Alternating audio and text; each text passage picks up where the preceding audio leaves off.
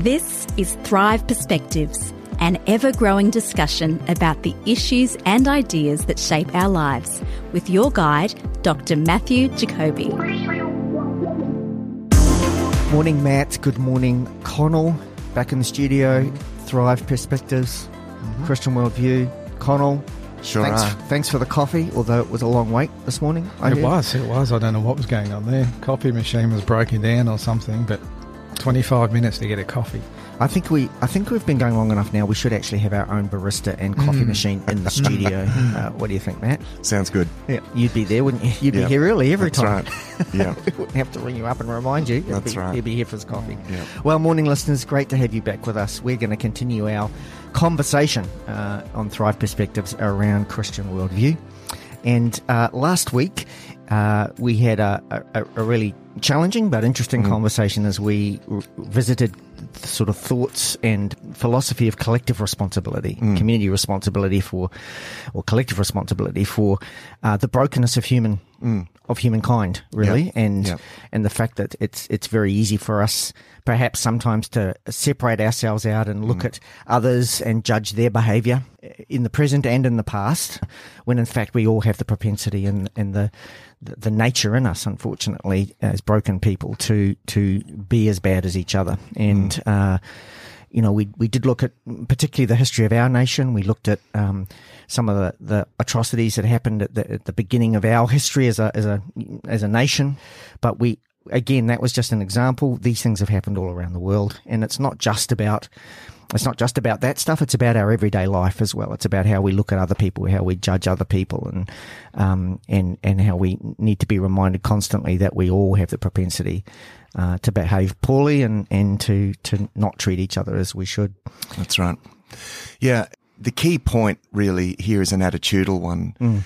There is something that bothers me in the way often that these issues are spoken about, and in particular the attitude that I think we can easily take. And I've discovered this in myself. And so this conversation's coming from an element of self-discovery and an effort to move towards what I believe is a Christian attitude, Christian approach to Christ-minded approach, let's put it that way, to things like this. And, there are lots of different issues, and we talked about the Indigenous issues. I talked about, even issues in my own family line with my, German background. And, today I think we'll move away from specific issues and talk about this. And generally, perhaps, we can use examples. But the illustration that I used, and this is probably a good place to start, is that I feel that in our society, we tend to envisage ourselves as like an audience in a stadium. Events of the world, past and present, are being played out on the field, and of course it is a little bit like that, because we watch these things on our TV screens and we watch the documentaries and we see all the terrible things that people have done down through history. And one of the problems is that we can envisage ourselves as like the people in the grandstands, and on the field are good guys and bad guys, and we boo the bad guys and we cheer the good guys. And if we boo the bad guys and cheer the good guys, then we think, well, we're the good guys, right? Because being a good guy means that you boo the bad guys and cheer. Boo the bad guys and cheer the good guys. Got to get that the right way around. And I feel that particularly in our culture, that it's a little bit like that.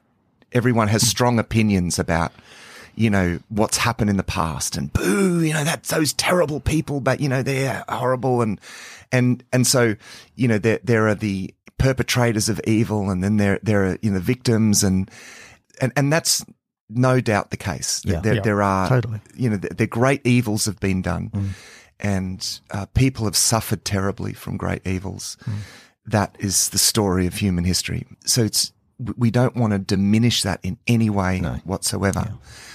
The problem with that picture is that the way that we set ourselves off from that situation, that we're somehow separate to that. I think that is the attitudinal issue that we want to deal with, because that's not really constructive, and it's certainly not consistent with a Christian worldview.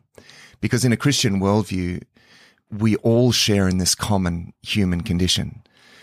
this, what I described as a kind of God complex. You know, to some extent, we have this compulsion within us to, you know, independence and autonomy. And even as Christians, we still, you know, we have, by the power of the Holy Spirit, you know, we have power over that, but it's still within us, you know, so that we still need to put to death the sinful nature, and we need to live by the Spirit. And a superiority complex. Yeah, as and well. that, you know, and that that's, goes with that. that's right. Complex, and so that expresses itself in a superiority complex because, you know, part of that is that we have this propensity to want to build our own identity, and we do that in comparison to others. And so that's where you get your superiority complex. And this is, you know, this is so much the story of human history, is one group against another, and it's the fragmentation of humanity happened because of the broken relationship with God. And so there's something has been imbued into human nature that sets us against one another. Well, it's not even just history though, Matt. Like it's the culture of today. I mean, you look at it, everybody seems to be dividing up between the good guys and the bad guys. Yeah. If you look, pick every group in society, whether you're talking about Indigenous or you're talking about sexual orientations, or you're talking about males versus females, or you're talking about the boomers versus the millennials, you know, and it just goes on. Or the left and the right of politics. Right. Yeah. And everybody wants to sort of divide themselves into what we see ourselves as this is the side of the good guys, and over here's the side of the bad guys. And it's like we're trying to identify. Everybody wants to identify with one of those. That's right. We always think our side's the good guy and the other side's the bad guy. So although sometimes we might say we're the bad guys and they're the good guys. That happens as well. But, I mean, the problem is with the whole picture is what we're saying here. Yeah, I mean, it's hard to imagine. I think most people generally want to be on the side of the good guys, but it also does apply equally to those. I mean, why would you identify with the side of the bad guys?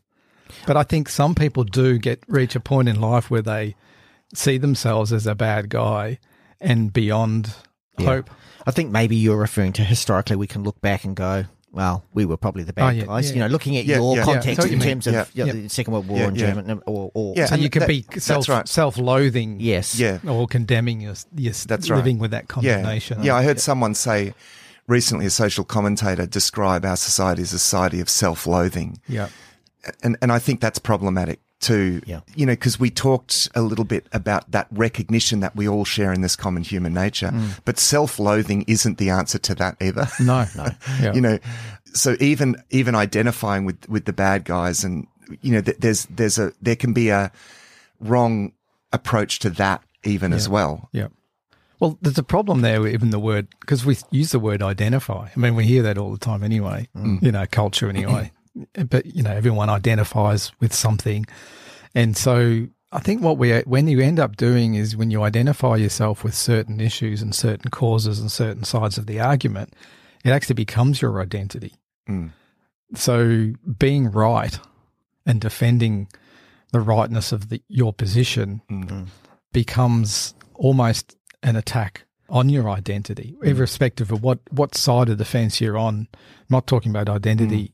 Necessarily identity politics, but I'm talking about we want to create our identity on being part of the good guys. And in doing so, we're actually kind of inoculating ourselves against of the bad guys being one of the bad guys. And sometimes if we are on the side of the bad guys, and this is, I guess, my experience from my German background, there's a tendency in my generation, and I know this, I felt this a little bit in sort of discussions with other people with the similar background, is that there is this tendency to say, yes, we're the bad guys, but in an unhealthy way, in a sense, condemns what was done, but condemns that former generation. You know, it's like we so in a sense we make ourselves that we make atonement in a sense by agreeing sort of condemning,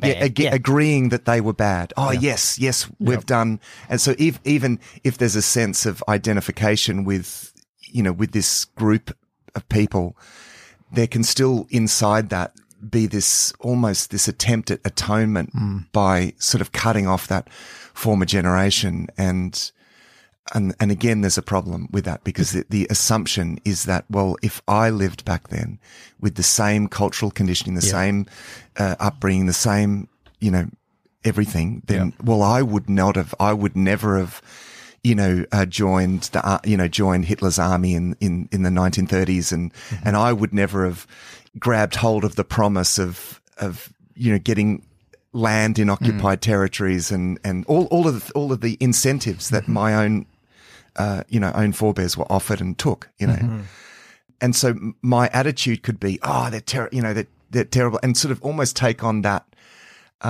self-loathing attitude, but that easily can become a deflective thing because you just end up condemning your own forebears. It's the same thing, really, as trying to identify with the good guy. You can be one of the bad guys, but if you identify, so I make atonement by self-loathing in a sense. To make yourself one of the good guys again, in a way that you can means that you can point the finger back at those that you would consider to be the bad guys. And that's really the position that it takes you into, is that you end up pointing the finger at people, is looking to figure out who to blame or who we're not like, or, we put that distance between us. Yeah. Whatever we're doing, it always ends up in the pointing of the finger and the judgment back of condemnation back on other people that we aren't like. That's right. So we're really building a narrative around our lives and putting ourselves where we want to put ourselves into the story where it's most convenient and comfortable for us. Yeah, that's right.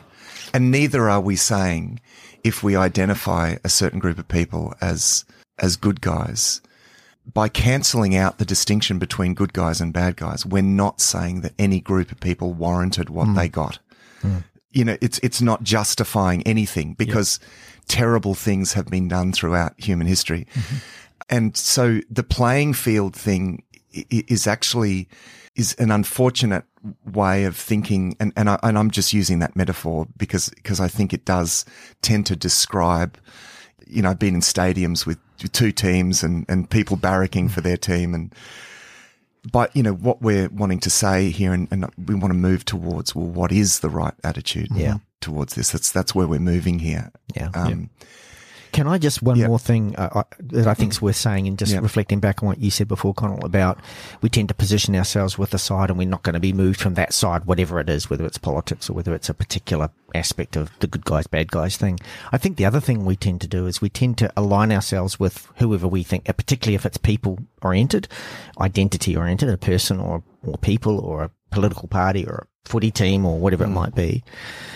And then regardless of what we do, we justify it as good because that's our team. And rather than being able to separate out behaviours and go, actually, that's not a good behaviour. And instead of writing the whole person off because of that, the same thing happens in reverse, if you know what I'm saying. So I think sometimes, particularly these days, this whole identity thing you were talking about before, we identify ourselves with a particular group or a particular person or whatever it might be. And then we kind of overlook the things that we start to make things that we probably know deep down that's not such a great thing. We make it okay because otherwise we're not barracking for the good guy. And so it all comes down to we can suddenly justify a whole lot of things. I mean, probably, again, not to point the finger at you, but thinking about Hitler and where he started and it was just there was such a lot of good things he did early on in terms of rebuilding Germany and stuff. And it became really easy to overlook little things because, he was still the good guy, for the German nation. Yeah. And even looking back, it was interesting. I listened to a documentary, audio documentary on the Second World War that looked specifically at the bombing raids on the Allied side and talked about how, this kind of firebombing cities and Dresden and places like that. Yeah, that's right. And how it actually didn't really make much difference. I mean, the consensus amongst the historians is that, maybe it shifted morale a little bit but it didn't make that much difference. But the destruction and the death, like the general destruction and death that was wreaked upon these people was just unthinkable. And you can also think about the bombing of Hiroshima and Nagasaki, the nuclear bomb. Now, we tend to look back and think, well, that was warranted because it ended the war. It ended the war. Because it ended the war. But it doesn't take away from the fact that this was actually a terrible, terrible thing. And lots of people suffered from this. And so, that's where we tend to justify the behavior of who we see as the good guys. Correct. Yeah. Because they're the good guys. And that's problematic as well. So I think it's more constructive to look at the human predicament as this cycle of dysfunctionality, essentially. I mean, that's to even put it lightly. We are all actually involved in this at some level. And so there are not good guys and bad guys, but we all share this human nature with this God complex superiority thing, that you're building identity, comparing ourselves to one another, wanting more recognition than you. And I think to some extent we all share in that, and I think it's important that we don't, because we might say that there are some people that, perhaps don't do that and that seem perhaps to be the humble but let's not confuse humility with injured pride or a broken down pride, because yes, some people are more successful. Some people become more powerful and some become powerless. And the Bible recognizes that. So the biblical worldview recognizes and it holds the powerful more accountable. So that's important in those situations. There's no doubt about that. Yeah. However, that doesn't take away from the fact that the powerful and the powerless still share in this common human predicament and this corrupted human nature. And even amongst the powerless, they can even in their relationships to one another or even their attitudes towards the powerful can also go wrong. That can also go wrong as well. Yeah. And that's a tendency we have in society where we actually view people who are powerless and people who are genuine victims. We do the right thing in terms of getting around the victims in society that have experienced real pain and suffering at the hands of people who have done real wrong that they need to be held absolutely accountable for. But even there, if we look at and talk about that group of people, that they also are collectively responsible, not for what happened to them, be clear about that, but sharing collective responsibility because we're all part of humanity. And that's a place that is really, really difficult for us to go to because we want to get around those who have been hurt, as we should. But the way that we think about it, it becomes an unhealthy conversation to say, to sort of start pigeonholing people and say they're in that group, they're the good guys and these are the bad guys. It always takes us back into that kind of framework. Victim perpetrator type and the biblical worldview is difficult to wrap your head around because it actually says we are all, even those who have been hurt, the most in society, are still collectively responsible for humanity, the bad and the evil. The actual root of the problem is inside us as humanity. That's right. And that doesn't take away from the evil that was done to them. No. But it does still put us all in this same pool that's constantly problematic. We're all part of this. Perhaps a biblical example would help at this point. Yeah, great. One of the themes that runs through the teaching of Jesus and of course the background to the ministry of Jesus was the Roman occupation and the tendency of the Jewish people to cast the Romans as the evil people and we're the good people. And this is something that Jesus addressed again and again because the attitude was we need to kick these terrible, evil Romans, these unclean, the unclean Romans. We need to kick them out of the land, and we can have our pristine kingdom. A lot of the teaching within the Sermon on the Mount is designed actually to address the attitude behind that. Okay, so he's calling for in the Beatitudes, blessed are the poor in spirit and those blessed are those who mourn and blessed are those who hunger and thirst for righteousness, and in other words, the idea there is that the blessed is the person that recognizes their own brokenness in a sense. Then it's turn the other cheek. And if someone, if your enemy asks you to go a mile, go 2 miles. And if he wants to take your cloak, give him your tunic also. And so it's this non-retaliation thing. But Matthew 20, chapter 5. Yeah, that's in Matthew chapter 5. And then, Matthew chapter 6, and then chapter 6 is really about prayer and seeking the kingdom of God. And then you go into chapter 7, then you've got the teaching about judgment, right? Do not judge. And that's still, there's a context for this. This isn't a contextless bit of teaching. And the context was their propensity, of course, to want to separate between the clean and the unclean. Like, we're God's people. We are the righteous and the Romans and the people that work for the Romans, they're the evil guys. So, for example, the tax collectors are a famous biblical example. They're the evil people. They're evil, particularly evil because they're meant to be on our side, but they're serving the bad sides. It's the good guys and the bad guys. And this is where, and can I say too, there were real evils being done. Romans were heavy-handed. They were heavy-handed. They invented what is probably the cruelest form of torture and execution, which is crucifixion. They invented that, right? They were cruel occupiers, and they taxed the people. And if, they put down whenever there were uprisings, that thousands and thousands of people were killed, crucified. Lots of evils were being done. That's why in the first part in chapter 5, why Jesus is saying, if your enemy strikes you on the cheek, turn the other cheek also. Like, don't retaliate. Now, they would have been thinking, what? But Jesus, you haven't, look at what we're suffering here. Like, we are suffering under this very powerful, we are the powerless, under this powerful empire that are doing these terrible things to us. Every day people are walking past crosses with people who are trying to rebel against these evil people. They were the ones that were often crucified, right? So this is where he comes in with his teaching. If you judge another person, it's like you're trying to remove the speck from someone's eye, the bit of sawdust from someone's eye, when you've got a plank in your own eye. And the importance of that is the relationship between the speck of dust, the sawdust, and the plank, right? The speck of sawdust comes from the plank. That's where, so there's a relationship between those two. So we all have the plank. The plank is that, you could say perhaps, and you don't want to stretch that metaphor too far, but I think it's safe to say that he's saying, in a sense, we've all got the plank, and the speck of dust kind of comes off the plank, right?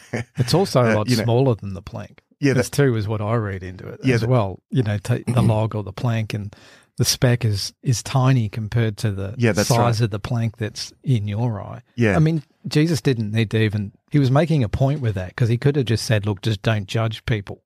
But he actually gave the context for that in identifying the log and taking the plank and the speck.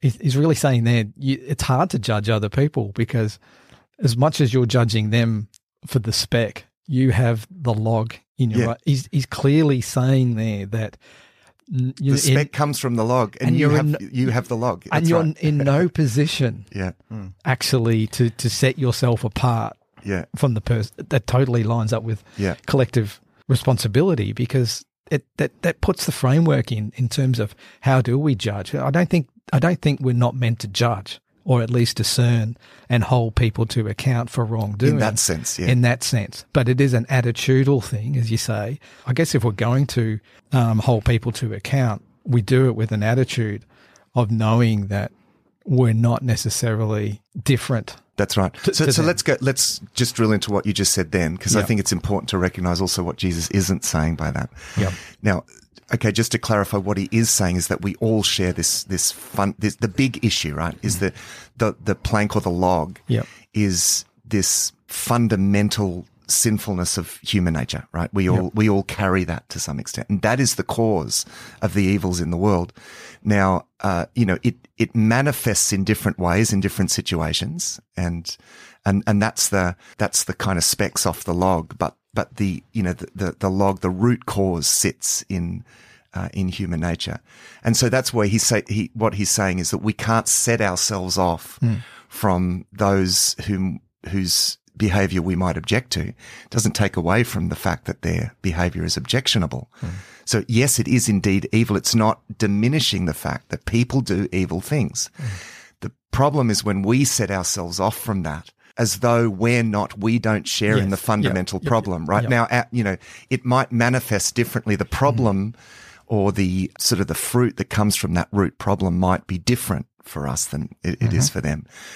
But, we can't set ourselves off from. So that's what he is saying. What he's not saying is that we can't therefore hold each other accountable or that we can't seek some redress for evil. And he's certainly not saying that there can't be civil judgment, civil judges, because, the law of Moses, put that in place, that there would be just judgment, that there would be justice in the land. And so it's, and even today, we have situations. I mean, we have courts and we have justice systems, and that's good. Like there should be. And we don't want, we want in a sense people to, in some sense, get their just desserts.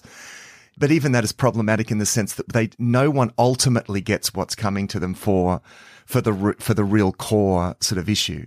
Well, they will at the end of time. Yeah, that's right. There remains a great day of judgment in the future, and that's when final justice is done.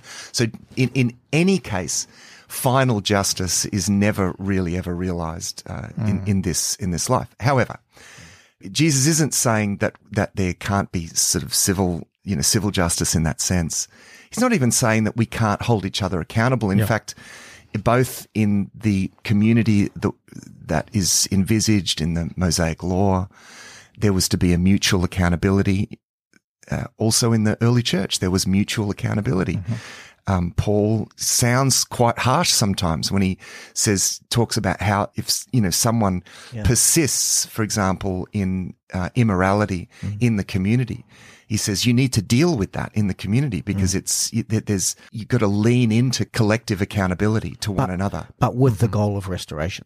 Yes, with the goal of restoration. That's right. Yeah, absolutely. So, but that doesn't contradict the not judging. That's actually this sense we all because we all share this common problem, we need to create a community where we can be accountable to one another.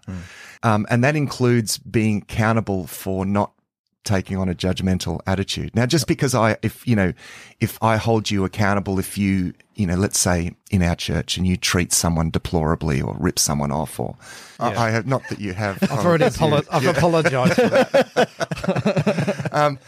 Part of being in a Christian community is that there's an understanding that I can come to you and say, hey man, that's not like, that's just not right. And I because it threatens the whole community and it threatens the fabric of our community.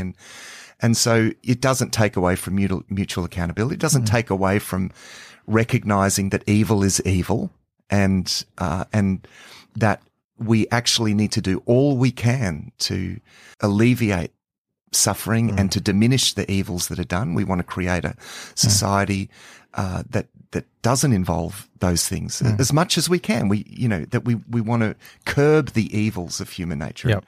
And so he's not taking away from any of those sorts of things. No. He's dealing with the attitudinal thing. It's attitude. If you're going to, even the word judgment, if you just think of it as holding to account or discernment or discerning between good and evil, we have to be able to do that. We wouldn't be able to function as a society if we couldn't do those things. Right. But the point there in the context of judgment there is it's an attitudinal thing. Standing as judge over someone almost implies that we're setting ourselves apart from that person as if we're as if we're at some sort of higher standard than what they are. Yeah. If we're going to hold people to account and we're going to seek justice and restitution, we do it with a different attitude than that of a judge. Yeah.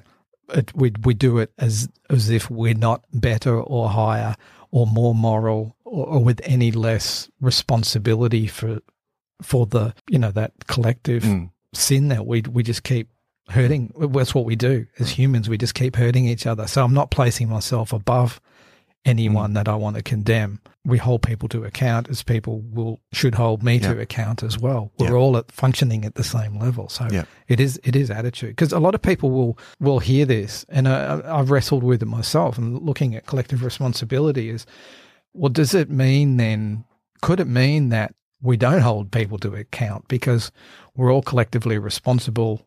It's a human problem. It's, so now I actually absolve myself of personal responsibility because I just shrug my shoulders and say, well, I'm human. We're all as bad as each other. And it kind of makes it sound like as if, the bad guys aren't really that bad. And the people who have been hurt or the victims of the pain that we cause, they just sort of need to get over it because they're bad too. You could hear it as being, it kind of diminishes that. Yeah. And it shouldn't diminish that because evil is evil and it's terrible. It's such pain and suffering that has been caused throughout history. And in no way do we want to take away from that. In fact, we want to do the opposite. We want to create a situation where that happens less, right? That's because it's so bad. We don't want these things to happen again. We don't want the Second World War situation happening. We don't want that. We don't want the sort of racial atrocities and, the colonialization of this country. This is where the attitudinal thing is important, because what is it going to take for that sort of thing to not happen again? It takes something transformative within us to happen. And what I'm suggesting, and this is what I think is so powerful about the New Testament teaching around this, is that it takes this inner transformation where we recognize that in me. You know what I mean? That when I am confronted by evil, it's not to diminish that it is a great evil, but there is a sense in which I'm looking in the mirror that the root cause, even though I may not have done that thing, but the root cause is actually in me as well, that I share the same nature. And by recognizing that, I can actually gain, it's through the recognition, the admission of that. I share that, right? That allows not only reconciliation with God, we receive grace from God, but having received grace from God, we put ourselves in that sort of grace zone in a sense, because we are then compelled, at least we should be compelled, then to show grace to other people and not judge other people. Yep. Because we recognize, well, I share that same issue, but I have been forgiven. I have received grace from God. So I'm going to choose, when I see that in you, I'm not going to diminish that in you, and I might hold you accountable for that, but I'm not going to set myself off from you or think that I'm better or superior to you. I'm going to show grace. Yep. And grace is the thing, grace that allows me to recognize that it actually allows me to see through your behavior and to actually to love you. And to love you means that I recognize your fundamental sacred value as a human being. Yeah.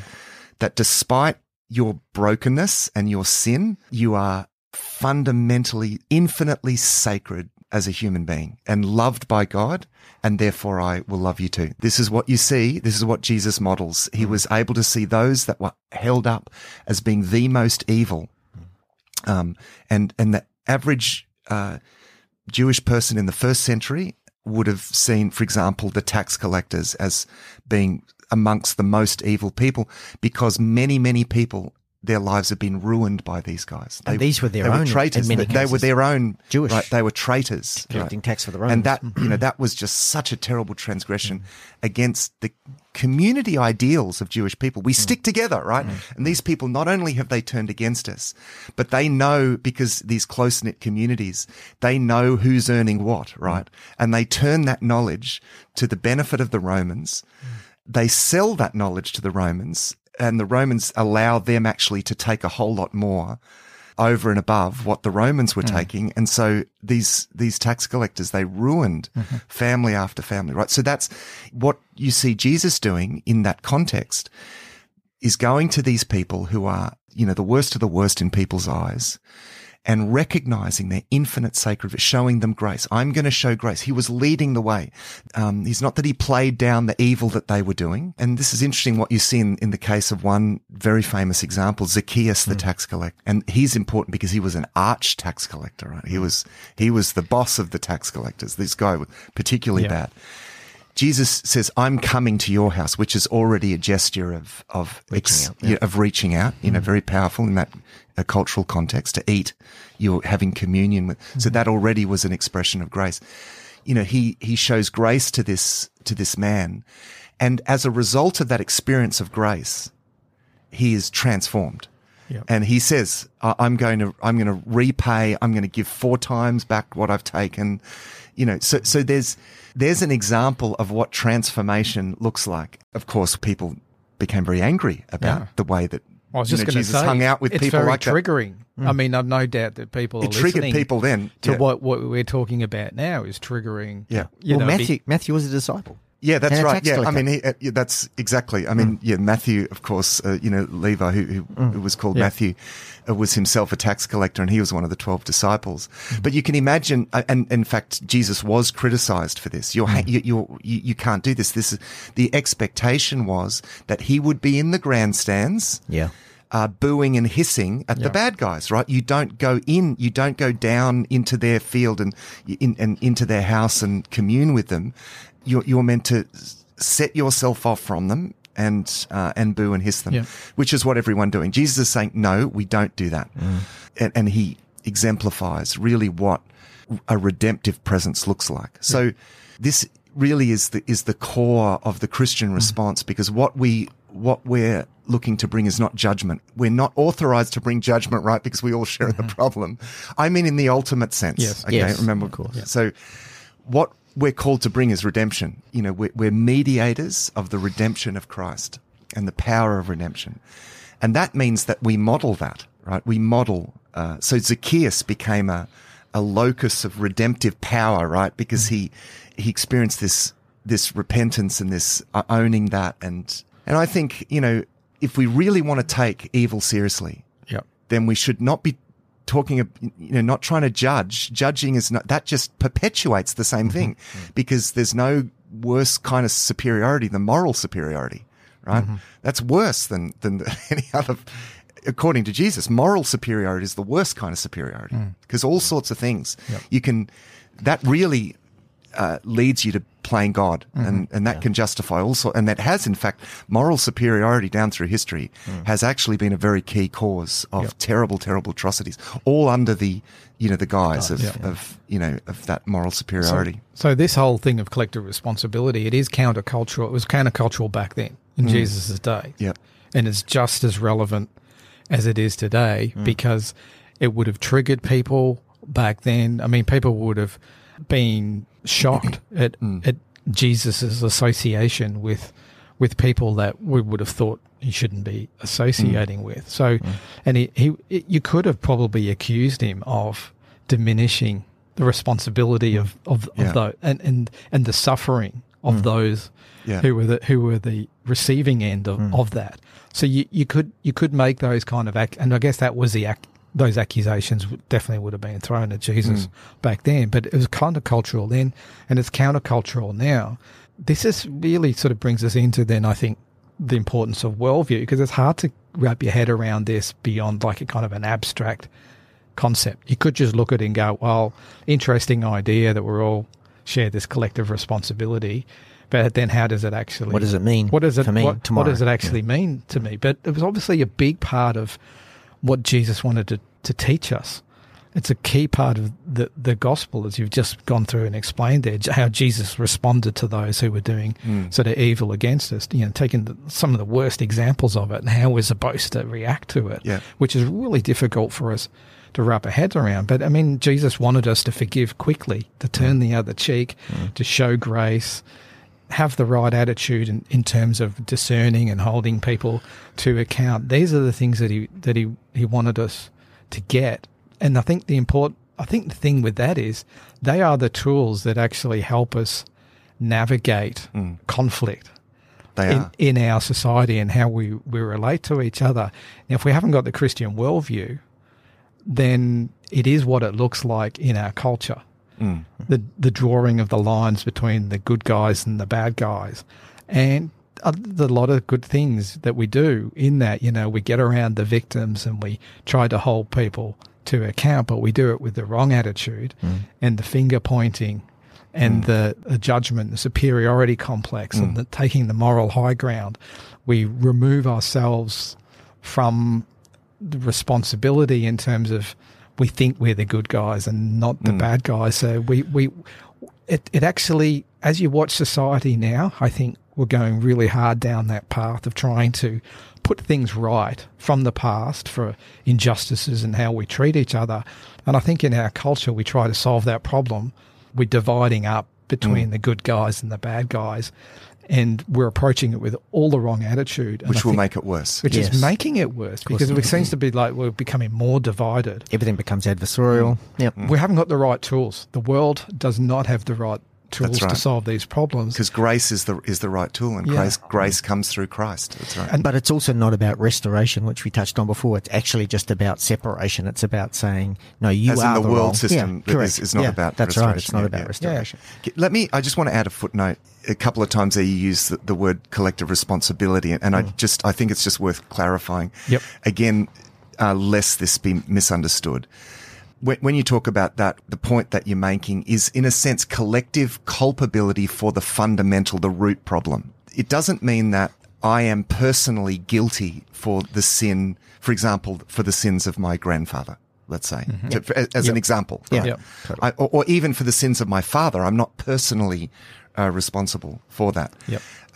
However, I cannot, so while I'm not personally guilty for those sins, yet I do share in the fundamental nature from which those sins came, right? And so therefore I am in no position to judge my father or my grandfather. I mean, I'm just using that, those closer. So again, it's more about attitude than it is who to blame. Yeah. Because that's right. Could you read it? At first, you talk about the collective responsibility. I think, well, it's trying to figure out who to blame. And that's actually what's put on us, I think, from our culture today. Is that's the thing, is that we're trying to, I'm suffering, I'm a victim of something, or I'm hurting because of this. Who do I blame?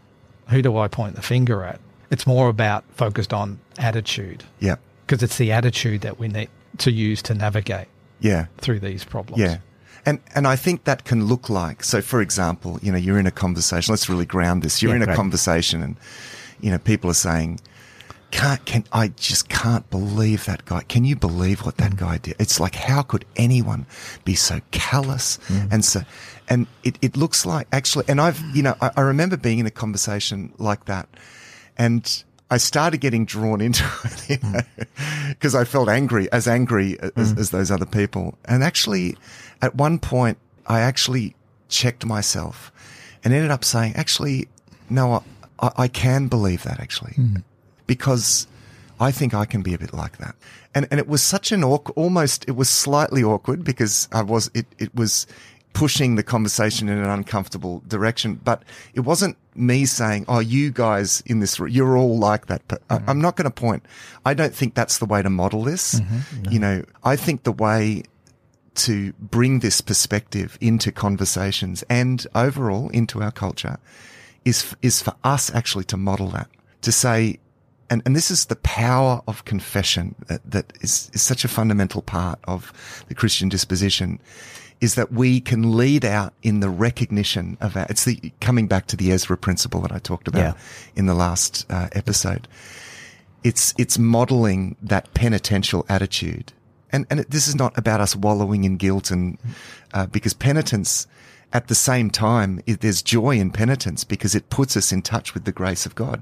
The more we reckon, where sin abounds, grace abounds all the more, right? As we recognize the problem, so we appreciate more and celebrate the solution. As I recognize, oh no, actually, no, I am like that. I do see this in myself. I see this, let's say if we're talking about some terrible sort of racist thing that's, and yes, we don't deny it. Racism is a terrible, terrible thing that people would be stigmatized and treated unfairly simply because of their race. I mean, goodness me, that's a terrible evil. And yet, at the same time, I can look at myself and say, actually, that superiority complex that led to these people doing that, that's in me. It's not for me to say, I just can't believe how callous and how terrible it. No, actually, I do know because I share in the same core issue. And to bring that perspective into conversations where we turn a conversation from talking about those evil people out there and we start to actually recognize, well, how is this in us?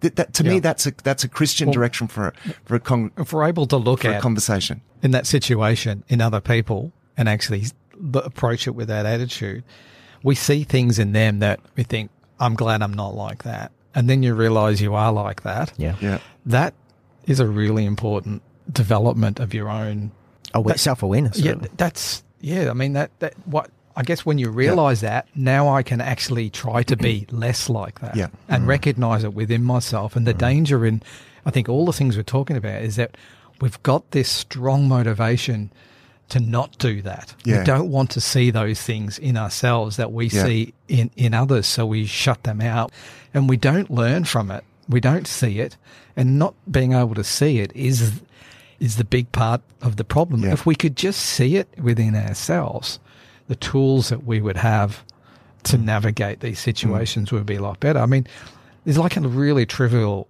example, and I'd even hesitate to share it because it trivializes the down, but it to me it sort of really highlights a similar thing to what you're saying before, Matt, about identifying things in other people. But we all experience road rage, right?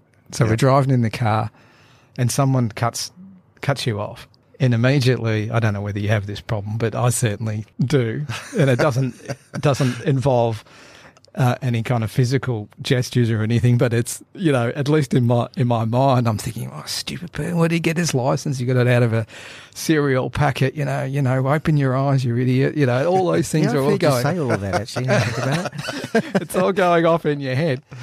And you do that, and you get a bit further down the road, and I'll cut someone off. And then you realise that person's not very happy with you, and you think, oh, give me a break, it was a mistake. I didn't see you, Just think about what you've done.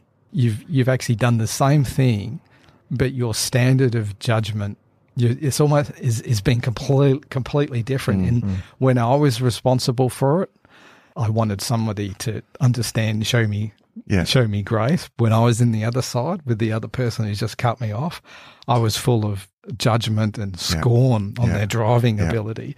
And so it's a really trivial example, but if I hadn't just gone off at someone in my, and judged them for cutting me off, I wouldn't even have been aware of the fact that there was a difference in my attitude in terms of how I see it. And it's a trivial example, but I see it all the time. Then if I translate it into politics, and different ideas and things, and how I view people and how I treat them, I'm always injecting myself into the story, as I said before, where it's most comfortable for me. And when I see myself doing it, I can stop doing it and I can start to go, well, things are more complicated. Let's show grace. Let's show more forgiveness to people. Let's use that as a starting point, as the perspective, as the worldview that we go to solve a lot of these problems. And that is the worldview that we have as Christians. I think, the last one, I think I said, there's a lens through which we solve the problems before we even get to politics. Yeah. If we start from that place, through that lens, if we can get that right, I think we have the keys to solve a lot of the problems. But if we don't have that lens, we just end up making everything worse. And that's why the seemingly trivial examples kind of are important, because it's actually the small things in life that we need to begin to implement this. Let's not just think on grand scales here. Yeah. We actually have the opportunity, when I go home and if my wife annoys me, I need to recognize, well, actually I can be pretty annoying too. And so I got to be more gracious. And I got to take that to the next situation and the next situation and the next situation. It's the micro moments. It's those trivial, even when you're driving along on the road. I'm just going to smile and wave, and that's okay, because you know what? I'm a bad driver too. Actually, I'm a terrible driver. So I can vouch for that, actually. It might have been you. Yeah, that's right. But I think that's good. And I think this is a good place to finish. There's something actually we can do about this. It's not just big picture stuff. The attitudinal thing can be developed actually through practice. We can learn to recognize this habitually by actually practicing this. So the next time, you're tempted to get annoyed or angry at someone. And it's okay to get angry, because when we get hurt, and it's what you do with your anger that matters most, and what you harbor in your attitude. And so, I just really encourage us and our listeners to recognize opportunities to actually put this in practice. Because I guarantee even today you will have opportunities to practice this, to actually show a little bit of grace. It's constantly shedding these little bits of grace. And this is what it means for us as Christians to be a redemptive presence in our communities, right? Well, let's start in our homes. Let's bring that redemptive presence into our homes. Because that grace that we're talking about here can transform our closest relationships. And then we can move out from there. We can bring that into our workplaces. And this is a transformative thing. It's not some grand, sudden, big, imposing solution. It's a transformative solution. It will bring such a powerful redemptive presence into our lives, into our families, into our communities. And that is what it means for the seed of the kingdom, little seed, to grow into something great. Thanks for joining us for this episode of Thrive Perspectives. Our hope is that these discussions will challenge you to look at life from a new perspective. You'll find all our resources at the Thrive Today website, thrivetoday.tv. If there's a topic that you'd like us to discuss, please email us. Our email is contact@thrivetoday.tv. Until next time, our prayer is that you will thrive.